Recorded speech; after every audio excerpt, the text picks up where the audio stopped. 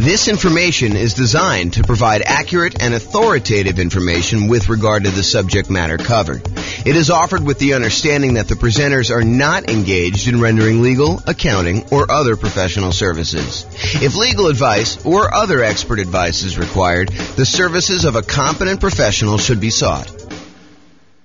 Welcome to the Boston Real Estate Investing and Real Estate Financial Planning podcast. Learn all about investing in real estate in Boston, Massachusetts, with a combination of real estate financial planning and modeling with numbers specific to Boston, plus syndicated, more generalized recordings of live and pre-recorded real estate investing classes, not all of them specific to Boston. Be sure to stay tuned after the podcast for a message from our sponsors. Well, good morning and welcome, everyone. I am your host, James Orr, and this is a special class. I don't know if I've taught a class on hard money and private money for real estate investors before, ever as kind of like this combined topic. And it's been a long time, I think, since I've taught a class on hard money and private money, and specifically private money. In fact, I pulled out some resources that I had from a long time ago that I'm going to share with you today, and hopefully you'll like this. So we're going to get started, go over in hard money and private money for real estate investors. So in previous classes, I'm going to try to not cover a lot of the old stuff before, but I'm going to tell you that we have entire classes on a lot of these sections, and there's one last section I think that we've got coming up as well. So the most popular financing options for real estate investors are going to be this kind of group on top, this conventional financing, which I think is like 60-something% of most of the loans that get out there. FHA, which I think is the next largest group. VA, which is the next largest group after that, I think, and that's around 10% of all loans are VA loans. Then when you got USDA and portfolio loans, and the portfolio loans are the ones you get usually when you get above 10 loan limit, and or if you're doing some more unusual things with those. So those are the kind of big group of the most common financing things that you're going to do. And we have lots of classes on those. We've got classes on low down payment, no down payment, conventional financing. I've got a whole separate class on VA financing, a whole separate class on the portfolio loans that we just did. And then you've got this whole secondary group of all of the, I don't know if I'd call them miscellaneous, but they're all these additional financing options that we have covered in some parts and probably need to cover in other parts. And so there's the whole creative financing family, which includes like owner financing, wrap financing, or buying a property subject to the existing mortgage, loan assumption, the lease option, lease purchase, kind of rent to own family, the agreement for deed, the bond for deed, contract for deed, installment land contract, like all those things there. So there's that whole creative financing kind of family of different financing options that are available. And then today we're covering private money and hard money. So we'll go into some detail on those. And then you've got using home equity lines of credit, life insurance policies, self-directed retirement accounts, buying properties for all cash, and then bringing in partners that are usually using one of these other forms, except you're not qualifying for the loan yourself. So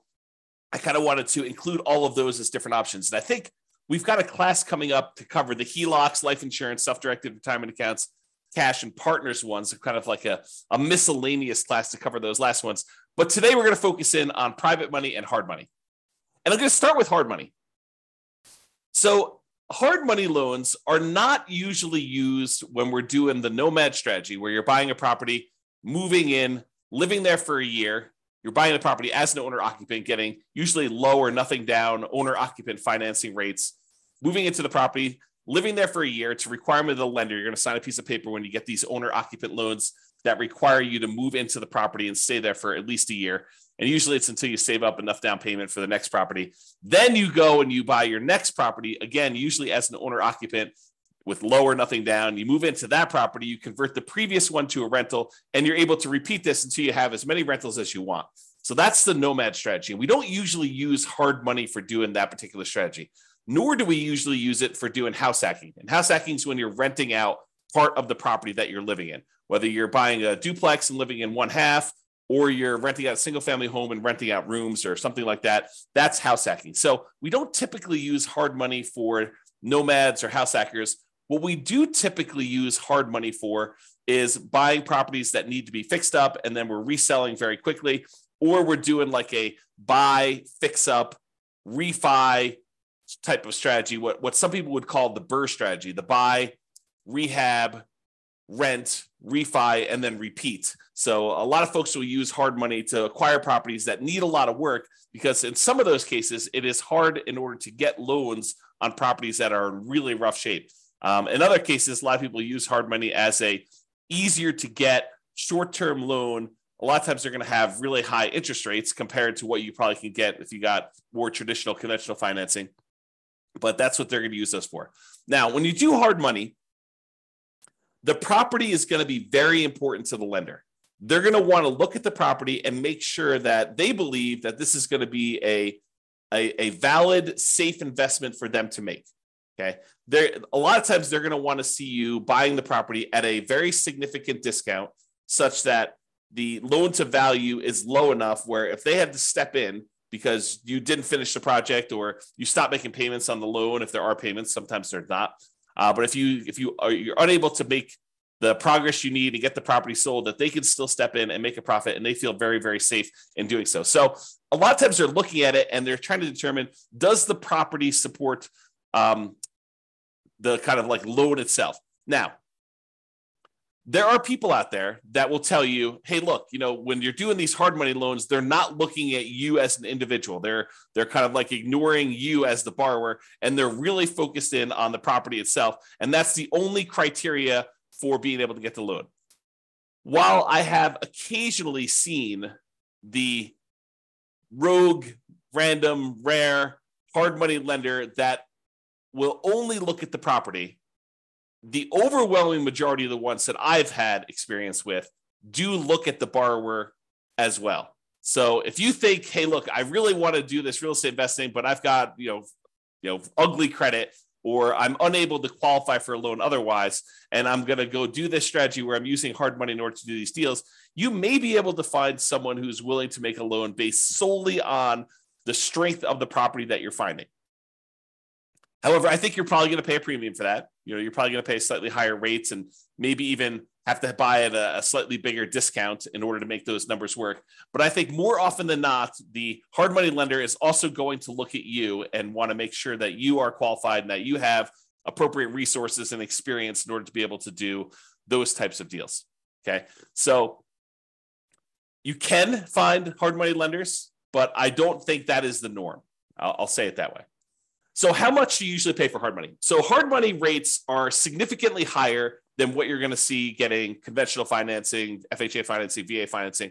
And it's usually going to be much shorter in term. So what is the typical rate you might see in a hard money loan? Well, it varies quite a bit. And it varies a little bit based on deal flow in that marketplace and how competitive that marketplace is. So you will see a wide range. I think 10 to 15% is what we've been seeing for a while. Is it very possible with the rise in interest rates that these rates are going to be a little bit higher? Sure, absolutely. Could you find a hard money lender who has a slightly lower rate than that? Sure, I think that you could probably find one, especially if you're doing a bunch of deals and you're able to negotiate some really good terms with that particular lender. Also, I point out that hard money lenders are in the business of loaning money. We're going to talk about private money here in a second, where private money people are people that are not usually in the business of making loans against real estate. Hard money lenders are in the business of making loans against real estate, and so they oftentimes have programs to do this. You may find someone who is either really flexible and likes to wheel and deal and structure their own terms on every deal independently, or someone who's brand new and doesn't have the full details of their own kind of like hard money loan programs all fleshed out, and they're willing to be flexible on how we structure it or how you structure it with them. But most of the time, hard money lenders are going to have static programs in place that are like, hey, here's our hard money loan program. Here's the property requirements. Here's the personal requirements for you to do it. And here are the rates for doing it. And a lot of times they'll have rates for, if you've done your first X number of deals with them, or if you've done more than X number of deals with them, sometimes they'll start giving you discounts on doing those. So a lot of times the rates for hard money are going to be in that, 10 to 15%, not unusual to see 16, 17, 18, definitely seen those before. And in addition to the fee of the rate of the loan, they're typically going to charge you points. And a point is a percent of the loan amount that you're borrowing. So if you're going and you're getting $100,000 loan and they're charging you 2 points, then they're charging you $2,000 in addition to the interest on the loan in order to be able to get that loan. And I don't think it's unusual to see, 2, 3, 4 points on those. There are some hard money lender companies out there that they are going and raising money from people in the general public, and the people are the actual funders of the loan. That's where the money is coming from. But the person out there seeking the kind of investors to put in the money for the loans, and then the real estate investors who are buying the properties and they're putting them together, sometimes they will collect the points on the loan. It's a relatively common way to set this up, although not the only way to set this up. But a lot of times they'll say, hey, look, the 15% interest that we're charging you for the loan, the background investor who actually has the money is the one coming in and giving us the money, and they're getting paid the 15%. And then the 3 points or the 4 points or the 5 points or whatever, that is what I'm paid for going out there and putting you two together and coordinating this and overseeing it and managing the process. So that is a common way that we sometimes see hard money lenders set up doing that. Now, these rates can change over time. So you may go out there and be finding 12% today or 15% today or 17% today. And you may find that over time that these rates can vary up and down depending on supply and demand in your marketplace. Hard money loans are often shorter term loans. They're typically not going to be a 30-year fixed rate financing type of situation. Although I've seen some hard money lenders offer like a longer term, sometimes like 2 or 5 year program where they're using hard money loans in order to fund sort of like a shorter term, midterm, I guess it's more of a midterm rental property where you're able to acquire the property, rent it out for a year or two, let things kind of settle in season, and then you're able to kind of replace that loan with some type of longer term financing. But the overwhelming majority of the hard money loans, especially ones that people are using for fix and flips or doing the BRRRR strategy, are going to be in this 3 to 12 month range. And for those of you that are doing the BRRRR strategy, my understanding is that the exit financing requirements have changed recently. And now they are requiring that you actually season the property for a full year. So you'll need to have this hard money loan in place for 12 months to be able to get your kind of like 30-year fixed rate financing on the way out in most cases, unless you're getting creative and using some type of unusual portfolio financing where they're not requiring that in the midterm. Okay, so a lot of times they're going to be shorter term loans, like 3 months on the really short side. 6 months is really common from what I've seen. And I don't think it's unusual to have 12 months. Some of them will structure these things. So they'll be like, hey, look, it's 6 months. It's 15% and 2 points in order to get the loan for the first 6 months. After that, if you want to extend for another 6 months, it's another point or two. And, the interest rate's still the same for that. And so they may structure it where you have to pay additional points in order to extend your loan for an additional term. So be careful when you're planning this and understand, especially if you're brand new and you don't really have a good understanding of the timeline for how long it's going to take for you to get your property fixed up, on the market, marketed, sold, and closed, because sometimes those things are independent, different time periods for a lot of those. And some people don't estimate that time correctly. They think, I'll get this on the market, I'll get a contract within 30 days, and I'll be closed within 30 more days. And so they can only give themselves 60 days to get the property marketed and sold. And that's not always the case. I'll say that way. So maximum loan to value, this can vary quite a bit depending on which hard money lender you're using. One you hear pretty commonly is 70% of the after repaired value. So if you think about what the property is going to be worth once you fix everything up, a lot of times they will set their loan amount, the maximum amount that they're willing to loan you on that property using a hard money loan, at some percentage of what the property will be worth after you fix it up. Not necessarily of what the purchase price is going to be now. So if you're able to purchase the property for less than that 70% of what it's going to be worth when it's repaired, a lot of times hard money loans can be nothing down, where you're able to acquire the entire property with no down payment because you're buying it at such a big discount that you're able to acquire it below 70% of the loan to after repaired value, as an example. Now, this isn't set in stone, so it's not like every single hard money loan is always going to be 70%. I've definitely seen ones lower than this. 65% is another pretty common one. I've also seen, especially in really hot, fastly appreciating markets, where some hard money lenders have gone as high as, I've seen 80%. It's possible they had even more than that at different times, but realize that these maximum loan to values do vary. They can be negotiable, although if you are relatively new and you've never done one before, your negotiating strength is relatively weak. unless you just happen to find, the right guy who's kind of willing to do that, to kind of negotiate with you. I'm going to put myself on mute and wipe my nose. 1 second.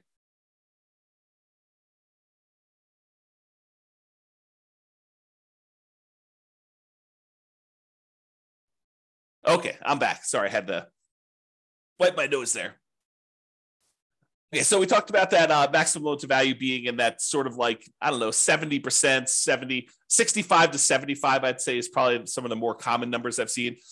Now, can you usually borrow the money to purchase the property plus the money to borrow for repairs? And in some cases, yes. But again, you have to buy the property at a low enough price where the lender is willing to include the money for the repairs. It's not like you could buy the property for less than 70% ARV, and then in addition to that, they will loan you the extra 10% you need in hard costs in order to do the repairs on the property.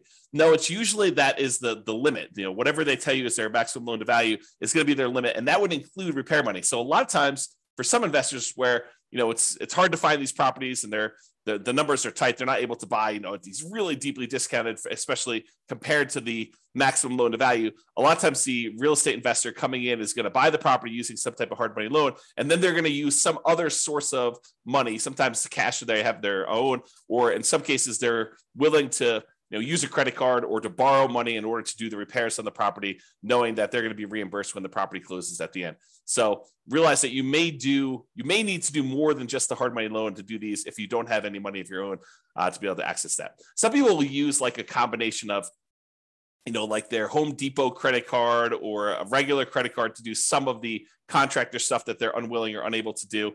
So they'll kind of mix and match and spread the load out kind of across all those.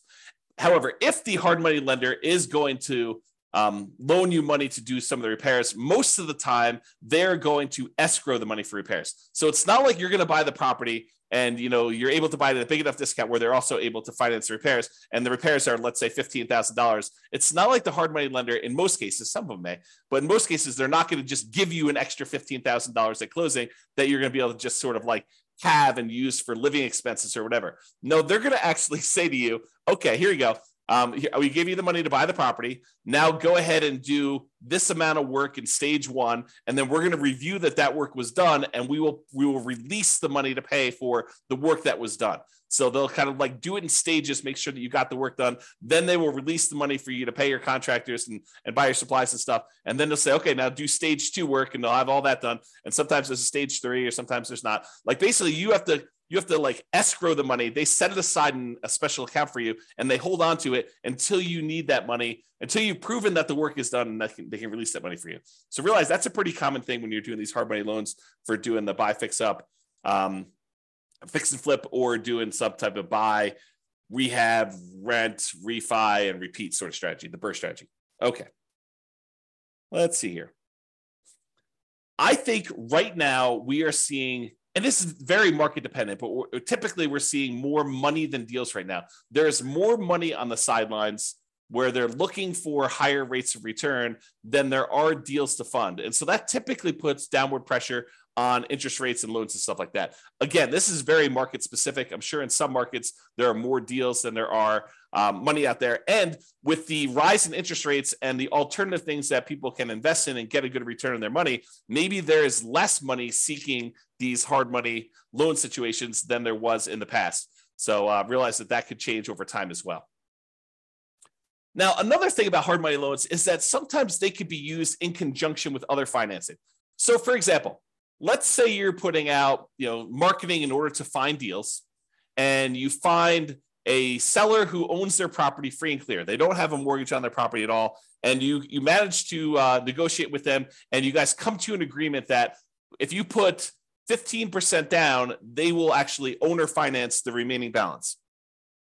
So one thing you could do is you could come in, you'd have to negotiate this, of course, but you could come in with a hard money loan, put 20% loan to value, first position, hard money loan on the property at whatever it is, 15% and 2 points, where then you're able to get 15% that you're going to give to the seller as the money that they require down in order to do the owner financing type situation. And then you've actually pulled out 5% in this example as cash that you can use to hold the property, make monthly payments while you're getting it occupied, do any fix up that is required in order to get the property where it needs to be, do some marketing, maybe even pull out, in some rare cases, a little bit of your profit when you acquire the property to kind of fund your marketing, to reimburse you for the marketing you paid in order to get the deal done.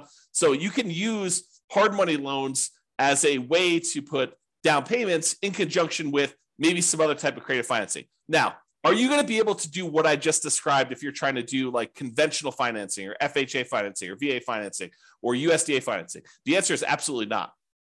So the only way you're able to structure this, where you're able to use a hard money loan in first position and have the seller be in second position, is with some of these creative financing deals like owner financing, or probably not even if you're doing subject to, although I guess you could get creative and structure these with subject to or wrap financing, but they're a little bit less obvious to do.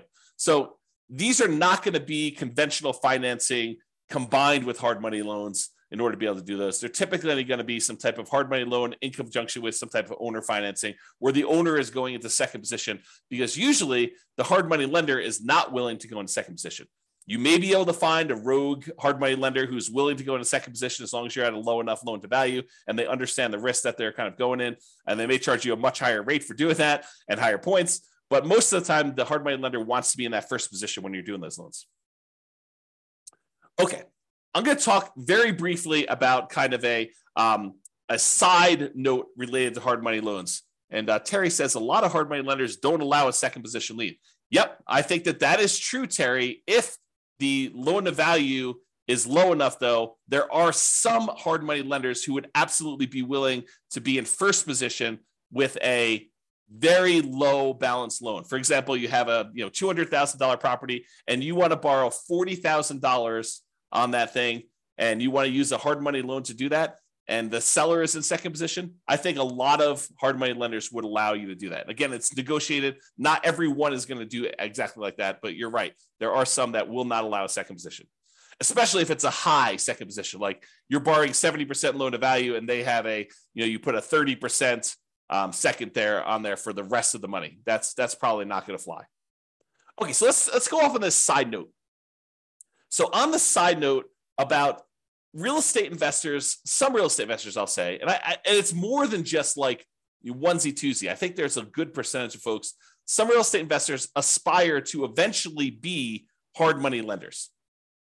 They think to themselves, "Hey, look, eventually I want to get to the point where I've got a bunch of rental properties, but I've also have a lot of cash on hand, and being able to take the money I have and use that to make hard money loans and get 10, 11, 12, 13, 14, 15% return on my money. That seems like an attractive proposition for people." And I think a lot of them believe, and I think this is an incorrect belief, and I'll explain why here in a second. They incorrectly believe that, if I've got $1 million and I'm getting 12% on my money, then I'm getting $120,000 a year that I can live on if I'm getting 12% of my money and I'm doing hard money loans. What they fail to realize is a couple things. Number one is the utilization factor. If you think about the money that a hard money lender has, the full $1 million is probably not going to be completely deployed and invested at the same time all the time. So what it typically might look like is the hard money lender might say, okay, I found an investor who's doing a deal. I'm going to loan them $200,000 on this deal, but I still got $800,000 sitting somewhere else and I'm earning not the 12% on, okay? And then they go and they find another investor, and the other investor says, okay, I need $300,000. They make a $300,000 loan, and now they've got half of their $1 million out at that 12%. But then they still have this other $500,000 that is not earning 12%. And so they're not really earning 12% on their full $1 million at any given time. Then another one comes along and they have $200,000 more out. So they have $700,000 out, but then the first one gets paid back. And so they no longer have that $200,000 out. So now they have $500,000. And then, another investor comes along and they want $600,000, but they don't have $600,000 now because they only have $500,000 left. And so there's this problem of, how much are you utilizing the $1 million or whatever you have as your kind of like investment portfolio for making these hard money loans? And most of the time you don't have all of it out at all the time. Now, some people, some real estate investors will choose to use some type of home equity line of credit on an investment property or their owner occupant property, and they will use that as a buffer. And instead of collecting the full 12%, maybe they're paying depending on when they got the loan, 3, 4, 5, 6, 7% on the money that they're coming out with their HELOC, but then they're loaning it out at 12%. And so they're getting the spread, but they're not borrowing the money unless they actually are using it. So you don't have as much of, I guess it's a different utilization problem for doing that. So realize that if you're trying to do this hard money thing, if you're kind of aspiring to do that as a real estate investor, utilization is going to be a key factor. Getting and keeping all of your money out as much of the time as you possibly can is going to be an issue for a lot of folks. And it is sometimes solved by doing like these home equity lines of credits where you're sourcing the funds from somewhere else and then you're using that, or you're becoming like a hard money lender where you're going out and you're finding a pool of investors that have money that they want to invest, and then it's really not your direct problem. And I say direct because it is a problem for you that your clients don't have their money kind of out and invested all the time, and then you're kind of using your uncle who has $1 million. You're saying, hey, uncle, you've got this home equity line of credit for $1 million. Why don't we, loan this money out to someone at, 12% or 15%. And you're sort of like overseeing the deal and finding the real estate investors who need the money for the hard money loan. And maybe you're collecting the points and maybe you're participating in the percentage they're earning or not. But then your uncle's borrowing the money at 5% and he's getting 11% and you're getting 1 point, like there's all these different ways to structure it where you're going out there and you're starting the business of doing this. I'll also point out, which we'll talk about here when we talk about private lending, is that if you're the one that's going out and you are coordinating, bringing in investors and making these loans on properties, that you probably do need to be licensed. And the licensing may vary. I'm not an expert on licensing by any means. I did talk to my own personal attorney, and I chose to get licensed with the state of Colorado when I was raising private money. It actually was a mortgage, is a special license. It's a mortgage broker dealer license where we're generating, we're able to create security instruments, basically loans on properties secured by real estate, and you're finding people who want to borrow or loan the money for you. So realize if you're doing this thing where you're doing hard money loans, you're becoming a hard money lender, you probably want to get licensed or at least have a consultation with an attorney to find out what the attorney recommends you get licensed, if at all, in your particular market. Okay, the second part about this, investors aspiring to be hard money lenders, is this idea that you should live on that full interest. So you think, even if you could go loan $1 million out and collect 12% per year, $120,000, a lot of investors think, oh, I can live on that $120,000 and I only need this $1 million and I'm able to collect 12% per year return on that. And so really I'm getting $120,000 a year that I could live on. That's not how that works. If you've studied any type of retirement planning, especially folks in the financial independence, retire early, the FIRE motion, kind of like group of stuff, you'll hear about this concept of the Trinity study or the 4% rule. And what the 4% rule says, the 4% safe withdrawal rate rule, basically says that if you have a certain amount of money invested, and typically they talk about investing in stocks or bonds or something like that, although it does apply to this as well. I'll explain that here in a second. But if you go and you actually have $1 million invested somewhere else, it is, in most cases, you are less likely, there's a low probability that you will run out of money if you take 4% out each year, adjusted up for inflation. But you're not actually taking the full amount that the money is being used for. So for example, if you have $1 million you're investing in stocks and bonds, and that as a whole is earning you 8% per year, you're not taking 8% per year out. You're taking 4% per year out. And part of that is because sometimes money goes up and sometimes money goes down. Like the returns on the stock market, sometimes are up, sometimes are down. More return in the bond market, sometimes up, sometimes it's down. And for the same reason, sometimes when you make investments in real estate, like as a hard money lender, some of these deals don't always go the way you want. Sometimes they go bad and you end up losing money on them. And so you should not think that you could take the full 12% and spend that. You should think of it as another amount of money that is invested in something and use the same, whatever your version of safe withdrawal rate is. Most cases it's going to be between 3 and 5%. I think that's with 4% being the most common that we hear most. But 4% of the money coming out, not 12.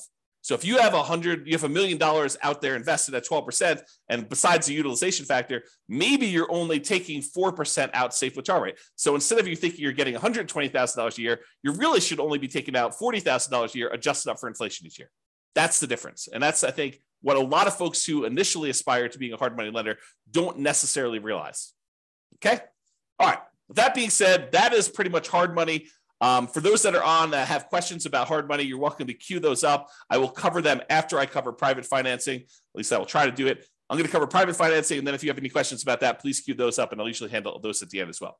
Okay, so now let's talk about private financing. We've talked about hard money lenders. Hard money lenders are people who are in the business of making loans against real estate. Private financing are those that are not necessarily in the business of making loans against real estate, like grandma. So you're at Thanksgiving dinner, you're talking to grandma about this new real estate investing thing you're doing, and you're kind of venting to grandma that you're having to pay 15% in order to get these hard money loans in order to buy these fixer-upper properties that you're kind of using. And grandma's like, that's crazy. I've got my money in CDs at the bank, and I'm only earning 3%. And she's like, why don't I loan you the money and you could pay me 6%? And it's a lot better than you paying someone else 15%, and I make money too. And you're like, grandma, that sounds like a great plan. I'll go ahead and use you in order to do my loans on the future property. And I don't have to go use this hard money lender anymore. And it's cheaper for me and it's better for you. Okay. So that's the idea behind private financing. We don't typically use these for nomads or house hackers. If you're doing that nomad strategy or the house hacking strategy, most of the time, you're going to want to get these 30-year fixed rate, long-term financing loans from the bank to do this. You could use private financing, but most of the time we're getting a bank to loan us money at these really great interest rates to do that. So not typically used for nomads or house hackers. It typically is, excuse me, let me clear my throat 1 second. I'll mute myself again. Okay, I'm back. So usually we're talking to friends and family and sometimes other private lenders in order to get this type of private financing. So this is not like you're advertising to find private financing, although some people believe that it is. So most of the time, this is going to be people that you know. You're going to be out in the street, and you're going to be talking to them. They're going to say, what do you do? And you're going to tell them, I flip properties. And they'll be like, oh, that's super interesting. What do you do here? And you kind of explain to them, well, I go find these really, these properties that need a lot of work. I usually bring in somebody who is, looking to get a better return on their money. And I use their money in order to, buy the property, and I pay them a really good return on their money. And I do the fix up, and then I sell the property to a family who really wants a really good, nice property in their market. And they buy that. And then I pay back the lender who did the money with some interest on it. And they're really, really happy. And I help the family, I help the lender, and I kind of do that. And as you describe this, they're either thinking to themselves, that's awesome. I would like to do the fix and flip myself. Or sometimes they're like, well, how much are you paying to do your loans? Because I've got money to invest. And that's how you tend to find, and it's oversimplification, but that can be a way for you to find these kind of like private money loans for doing that. Private money financing typically is more flexible than banks and can be much faster to close. Imagine someone's got $1 million sitting on the sideline and they want to get it out there and invested, and you've got a deal and you need to close in 3 days. Well, it's a matter of them being able to go down to the bank, get the money in order to be able to have you wired to the title company in order to close on it. So it's faster to do these a lot of times. The relationship is extremely important when you're doing these private financing. It's really their trust with you is going to be a major factor in doing this. Unless they're sophisticated and they're analyzing the deal and underwriting the deal themselves, most of the time they're trusting that you are going to take care of them, that you're the expert, that you know what's going on, and that you've qualified this as a good deal, and that you personally are guaranteeing the loan and are going to pay them back. Okay, so that's really why the relationship is still important there. So your financial statements is probably still important. However, they may never ask.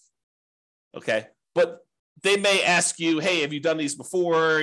You may see like the normal range of questions that someone who is skeptical about giving someone that they know at different levels. If it's grandma, she probably knows you pretty well, but this could be, a coworker or something like that who but doesn't really know you super, super well. So they may ask you some questions about your financial situation in order to qualify for that.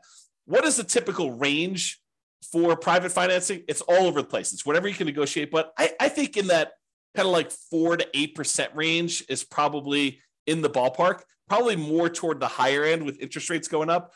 And this can change over time. As money becomes more expensive, people feel less compelled to move to do something like this when they can get 5% in the CD. So if we see CDs go up to 5 or 6 or 7%, then, they may want a premium over what they can put in the CD and get as a return on that. So the range can vary. It's completely negotiated between you and the private financing person. But, typically in that, 4 to 8% range can be there. And I think over time you find cheaper money, right? You go ask the first person, they tell you 10, and maybe you use 10 on a deal, but you're constantly looking for someone else to borrow the money. And when the next person asks you kind of like, how much are you paying? You tell them 9. And if you find someone who's willing to do 9, then you start using the 9 person, you stop using the 10 person, and you kind of work your way down until you find more and more reasonable money over time. And some real estate investors will actually, they'll have money out on deals, especially if they're using private financing for more of like intermediate term deals instead of doing like 3 or 6 months or a year. Maybe they have got like a 5-year term on their money. And if they've got lower money than what they currently have out, they will replace it and pay the old person back. So for example, let's say you have a deal where you've got money out and you can have that money out for 5 years. And let's say it's at 7%. But then you're talking to someone else, and you're telling them, okay, we're probably loading in the 6.5% or 6% range if we're doing these hard money loans, or the private money loans rather, for the next 5 years. And they're like, well, I've got, $500,000 I'd like to place right away. And you're like, okay, well, I can replace you. I can replace someone who've got a little higher financing. Are you okay with that? And you kind of work it out between all of them. And you replace the higher 7% ones with now 6.5% or 6% money. And you're able to kind of like do that. Now, the other thing you could do, this is like part of the negotiation strategy if you decide this is a way you'd like to operate, but you could tell people, look, I've got, $500,000 out right now at 6%. If you want me to place your money right away, it'd have to be good enough for me to be willing to pay off that 6% one and have your money out there. They may say, well, I'd be okay with 5.5 as long as you're using it right now and you're going to keep it out there for 5 years. So you negotiate the terms of whatever you're willing to do. And then you could kind of use the existing financing you have in order to improve your position and kind of do that money there. Okay. With that being said, I want to warn you about something, and I want you to understand why this can be potentially problematic and why we're specifically talking about it with private financing. So sometimes you will go find a private financing person who is wanting to loan you money where they don't need the money right away. They don't need the return right away. They're kind of like okay with getting a really good return, but they don't necessarily need the cash flow right now. So for example, one of the more common ones is someone has a self-directed retirement account where they want to loan you the money. Whether they get paid interest monthly or they get paid their interest all in one big lump sum at the end when you pay back the entire loan, they don't care because the amount of money in their account is not actively being used as they're kind of like growing this account there. So they don't really care if you're making monthly payments. So you're really putting their investment into the deal, and their deal, the amount that you owe them, is actually increasing over time. And there may be some advantages for you to do this. I'm not going to get into deal structuring, but there may be some advantages for you to do this for improving cash flow or how you're structuring this, where this is advantageous to you, not having to make this monthly payment, at least in the short term. And so they've got, let's call it, let's say they did a smaller loan. Let's say they did a $100,000 loan on this, and they're actually allowing their interest to accrue. So at the end of the year, let's say they're getting 6%. So at the end of the year, they you owe them 106. They've earned $6,000 on $100,000 that they have out. And then the next year, you owe them 6% interest on the 106. So it's 1012 plus a little bit extra for the interest on that. So really over time, their balance is growing, and that's happening there. And then eventually you decide to replace the money that you owe them with another private lender. And you go and you pay back this $100,000 original loan plus the $6,000 in interest plus the, let's call it $7,000 interest in year 2 plus the $8,000 in interest in year 3. So you're paying them back their initial investment plus the returns that they earn. And you're doing that with money that you're bringing in from the outside from another investor coming in. What does that sound like to you? It should sound like a Ponzi scheme because you're actually paying off the previous investors, their initial investment, and the return that they've earned with new money coming in from another investor. So it should sound like a Ponzi scheme to you because that's what a Ponzi scheme is, right? And then a person who's coming in, they're collecting money and they're paying out the returns and stuff by another investor coming in. So you inadvertently, without really thinking you're doing some type of Ponzi scheme, you actually came in, you said, okay, we structured this great loan. You're happy getting, the amount of money you borrowed and some interest on it. And we're allowing that interest to accrue, which is totally fine. There's nothing wrong with that in of itself. And then over time, you're like, okay, now you want to get out of this loan. And maybe it's as innocent as that, right? They call you and they're like, hey, look, I finally need this money out. And you're like, hey, no problem. I'll replace you with another one of my private lenders. And you come in and you bring in another private lender to pay off that $100,000 plus whatever they own. Now you've inadvertently kind of like formed this Ponzi scheme situation where you're paying off an old investor with a new investor and you're paying them their actual returns using that. So you got to be really, really careful that you don't structure this and get advice from an attorney to avoid this situation if it comes up for you. If you're, and even even the idea of replacing the loan is kind of on this borderline edge of this Ponzi scheme, right? Like you're taking one investor's money and you're replacing it with another investor coming into the deal. So definitely talk to your attorney and make sure that you feel really comfortable with the way that you're structuring these and you're doing that. So that's what I wanted to warn you about. It's kind of like this concept of inadvertently setting up a Ponzi scheme to do this. And we don't usually see it as much with commercial lenders. Maybe the commercial lenders don't care. Maybe, it probably is, now that I think about it, it probably is that the organizations that are going to come after you for doing these Ponzi schemes, they're trying to protect the public, not necessarily a commercial lender who is making these conventional FHA, VA loans where if you do a refinance there, they're like sophisticated institutional type of people that know about these loans. But someone who's a consumer on the street, they're trying to protect the consumer. It's a consumer protection law and situation in that particular case. Okay. So I wanted to cover that in case you never thought about it that way.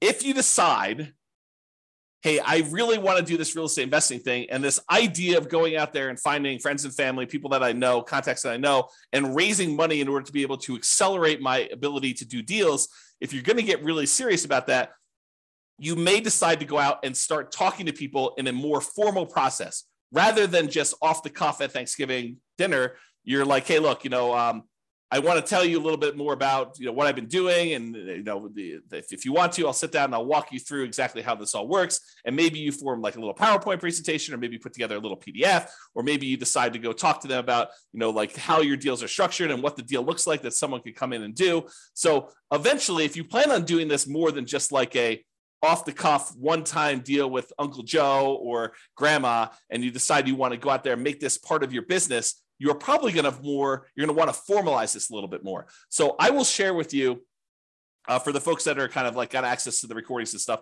I will share with you an old PDF. I'll kind of let you glance at it really quick, but I'll share with you an old PDF that you may want to use as sort of a very rough sample starting point of what you may want to use as a baseline for creating your own private financing presentation there.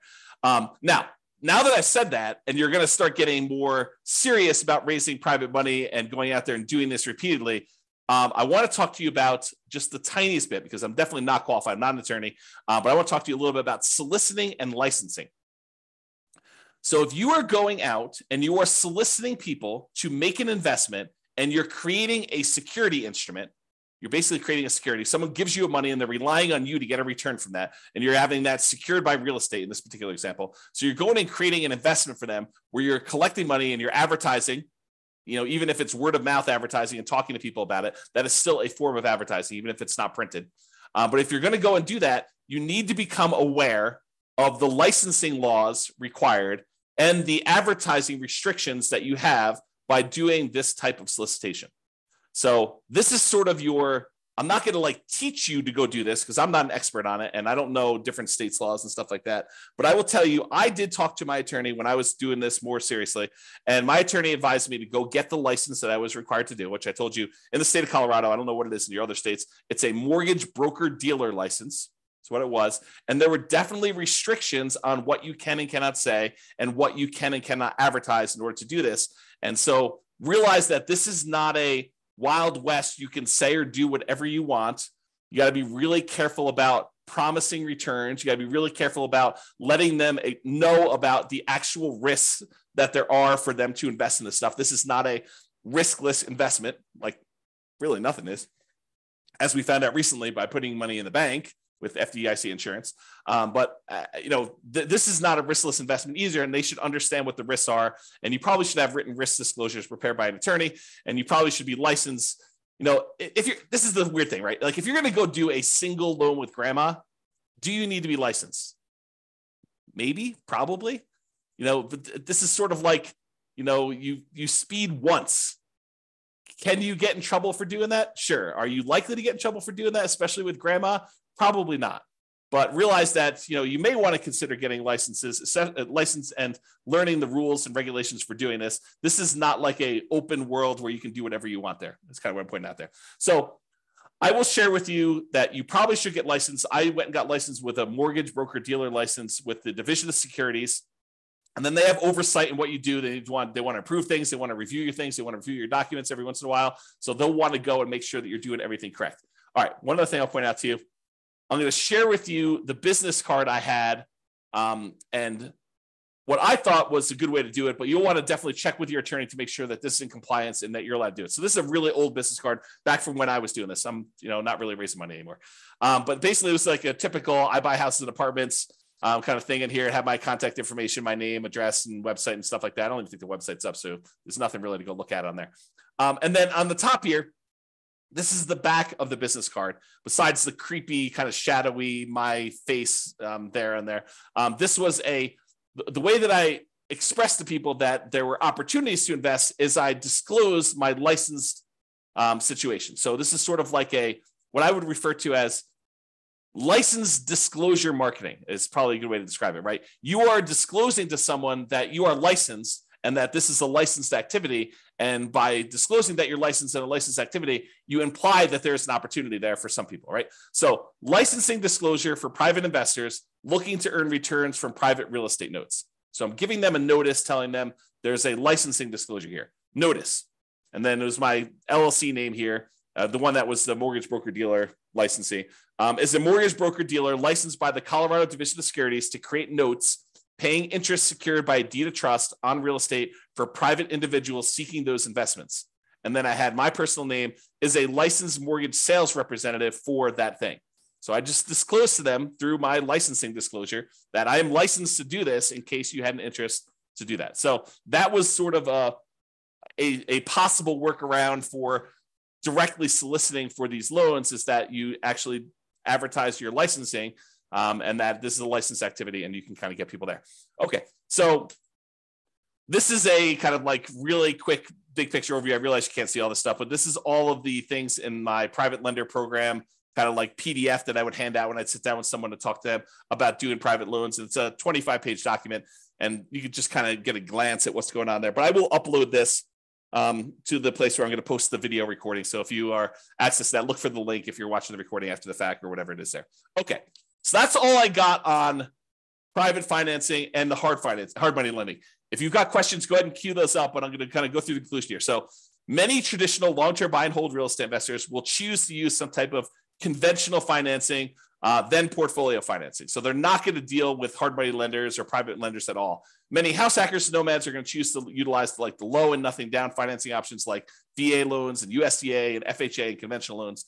Those buying apartments of 5+ units will likely be utilizing commercial financing, which we covered, I think, yesterday. However, some real estate investors will choose to utilize private financing and hard money. And those situations I talked about, like you're doing fix and flips, or you're doing the BRRRR strategy, or you're, kind of like short-term financing things with, private loans or something like that. So this is especially true for those that are doing that. So that is all I've got. Any final questions before we end for today? You guys have been really quiet. Besides Terry. All right. Doesn't look like there's any questions, so I'm going to call it. Thank you, everybody. We will see you tomorrow. You're very, very welcome, Terry. See you all tomorrow. Bye-bye for now. With home prices up, mortgage interest rates up, and rents up, but not quite enough to counteract the higher prices and interest rates, cash flow on rental properties in Boston is harder than ever. Book a call with the Real Estate Financial Planner to apply our proprietary 88 strategies to improve cash flow on your rentals. See the show notes for a link to schedule your call and improve your cash flow today. If you're a real estate agent, lender, or professional in Boston that wants to help our real estate investor listeners, consider reaching out to learn about collaboration opportunities with this podcast. We'd love to add more value to our listeners by having you assist our investors buy, sell, and finance their real estate investments. See the show notes to schedule a call to discuss collaboration opportunities.